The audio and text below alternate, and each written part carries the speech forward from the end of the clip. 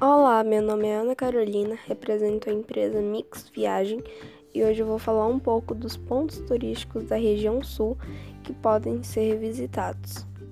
Em primeiro lugar, temos o pedalinho Cisne de Lago Negro. Ele é um lago em que você pode andar de pedalinhos da cidade de Gramado. E o segundo é o Snowland. O Snowland é um parque de diversões de neve em que você pode esquiar, em que você pode descer de boia no escorregador e fica na cidade de Gramado.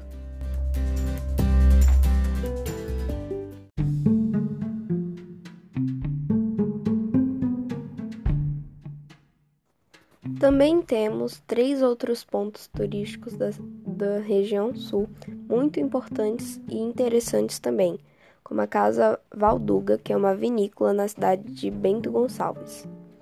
Outro ponto turístico muito importante e interessante, que eu acho que todos gostam, é os chocolates Brouwer.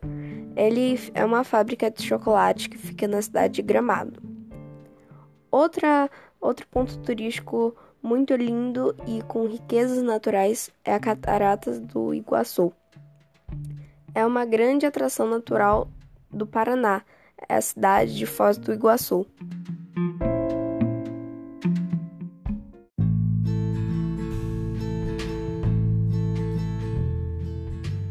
Muito obrigada e desejo-lhe uma boa viagem.